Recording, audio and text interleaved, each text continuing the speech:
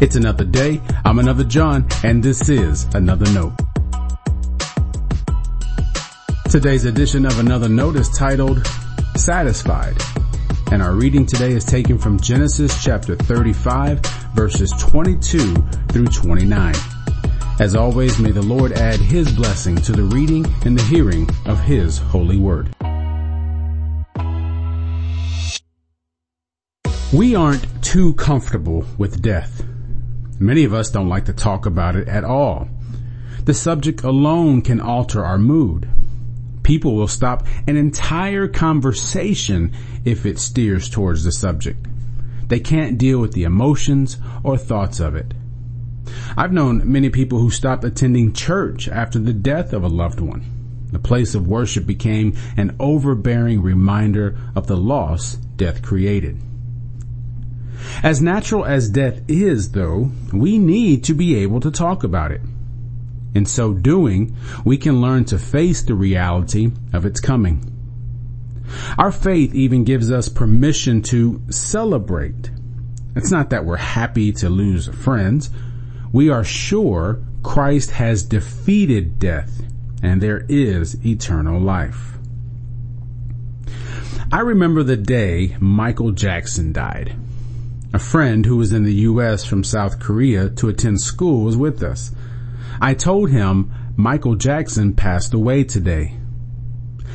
He looked at me and said with a firm voice, "No, he died." We had a conversation about his culture's take on death. For him, it was important to make someone's death certain and final, to actually say the word dead. I understood what he meant, but I chose to say pass away because it reminded me of the life to come. I've thought about that conversation a lot over the years. I do believe the promise of life after death is real and has meaning for how we live today. But there is something just as important as confronting death in meaningful ways. Faith in Christ doesn't hide the pains and fears of life. Instead, we are given boldness to face the future unafraid. There is a description of death used in the Bible that intrigues me. It's said of Isaac, David, and Job that they died full of days.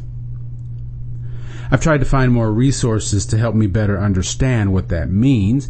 I know it's not an idea merely related to a numeric description. From what I can gather, in part, it has to do with fulfillment or satisfaction. That is, someone died satisfied with their life. As hard as death can be for many of us to face, it seems to me like learning to be satisfied with life helps us do so. You've probably heard preachers say, if you died tonight, do you know where you'd spend eternity? Getting into heaven seems easy. Trust Jesus. I have another, perhaps more difficult question to ask. If you died tonight, would you be satisfied with your life?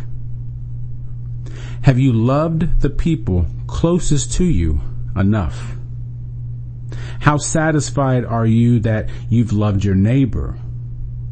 Are you satisfied with your love of God or your commitment to Christ? Most of us will concede we could have done more.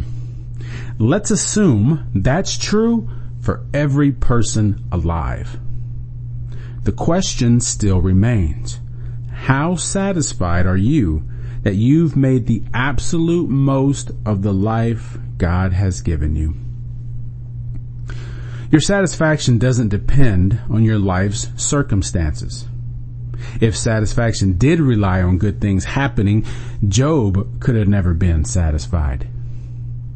You can be satisfied even if your life has great pain or loss. That has to be true because who escapes those parts of life? Satisfaction, then, is your willingness to give your all to living in God's faith, hope, and love. If you're not satisfied with your answer, start changing that today. love more freely, forgive more easily, laugh more, serve more, give more. None of us can determine when our life is over. All we can do is make the most of the gift of life the Lord blesses us with. Stay blessed.